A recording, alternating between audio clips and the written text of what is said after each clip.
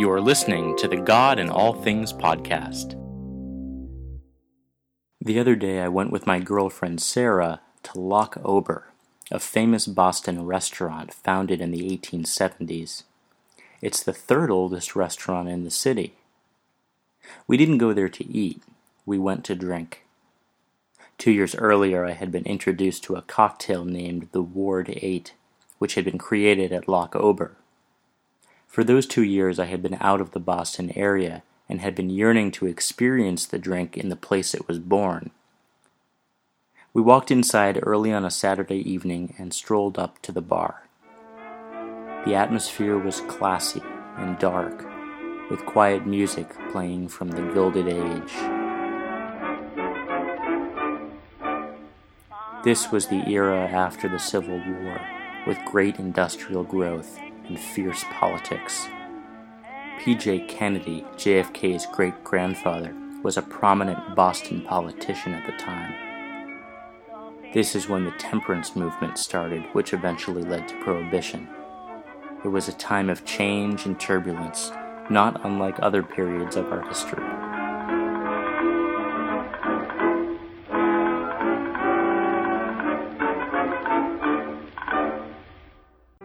The solo bartender stood behind the bar in his white jacket, serving up a plate of lobster and shrimp with a glass of water and lemon to a large-stomached man in suspenders on our right.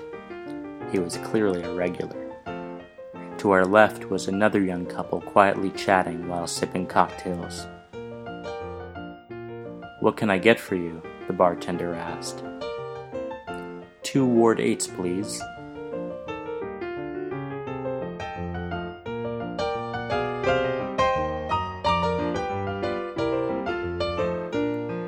The drink was perfect.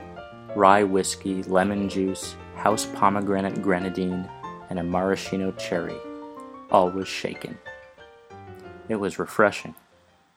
The man to our right looked over to us and said, "You from around here?" It was like we were in an old movie. We told him that we were, and that we had been wanting to come to Loch Ober for a while to get a Ward 8. "You know that drink originated here," he told us.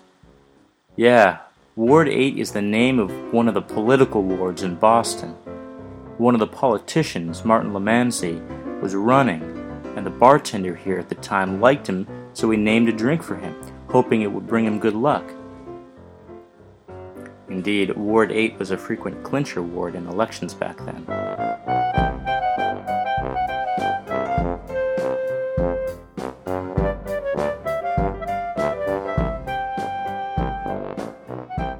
"What's your name?" I asked. "Brian Murphy," he responded. "What's yours?" I told him mine as he shook my hand with the grip only a true old-school Bostonian can give. He asked us what we did for work and told us that he's a criminal lawyer. He went to Suffolk for law school, but went to Boston College for undergrad and BC High for high school. "Good schools," I said. "You know, I used to be a Jesuit." "I knew you looked familiar," he joked. Then he went on about his love for the Jesuits and his experience of Catholic school. The bartender, who meekly responded from time to time, also went to BC High and BC, just like Brian. Brian entered undergrad in 1953, so I calculated his age to be around 77. The bartender was of a different generation, probably in his mid to late 50s. Brian began to tell a story. Sarah and I ordered another 2 Ward 8s. "I remember at BC High when they used to make you go to confession before the school mass. Oh boy, I was a sophomore and all of us were sitting in the chapel. It was so quiet, you know. We were told to think about our sins, our transgressions. All you could hear was the door of the confessional as people were coming and going. They had about 12 Jesuit priests to hear the confessions of about 200 students. So we were sitting there quietly, and all of a sudden, we heard one of the priests shout, 'You did what?' The three of us, and the bartender, laughed heartily. As we closed up the tab, Brian gave us his card, just in case we were in need of his legal services. Sarah and I said goodbye and walked out the door. I turned to her and said, "You just experienced one of the most Boston experiences you could have." I mean, we went in just to enjoy a romantic conversation over a classic Boston cocktail at one of the oldest restaurants in Boston, and we get into a conversation you could only imagine in the movies. A lonely guy in suspenders, a local, at the bar eating lobster and telling you stories of his Boston youth in Catholic schools, not to mention the story behind the Ward 8. He even had the laugh of a man who enjoyed life, and who seemed to look on every moment with fondness. It was a good moment, even a God moment. I thought I went in searching for an authentic cocktail, but what I really found was an authentic conversation with a real human being who had a story to tell. Perhaps it wasn't the same as a conversation with God, like in that show Joan of Arcadia, where God takes the form of the patron at the bar, but we talked about faith, we listened to each other, and shared laughs.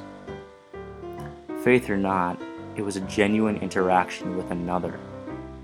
Bars tend to bring people together in camaraderie, and deep moments can be shared. For those 2 drinks, Sarah and I were brought outside of ourselves and entered the story not only of Loch Ober, but of Brian Murphy, attorney, Irish Bostonian, Catholic schoolgoer, and fellow soul. My grandfather's clock was too large for the shelf, so it stood 90 years on the floor. It was taller by half than the old man himself, though it weighed not a pennyweight more. It was bought on the morn of the day that he was born, and was always his treasure and pride. But it stopped short, never to go again. For more stories about God, visit godinallthings.com. 90 years without slumbering, tick, tick, tick, tick. His life seconds numbering, tick, tick, tick, tick. It stopped short, never to go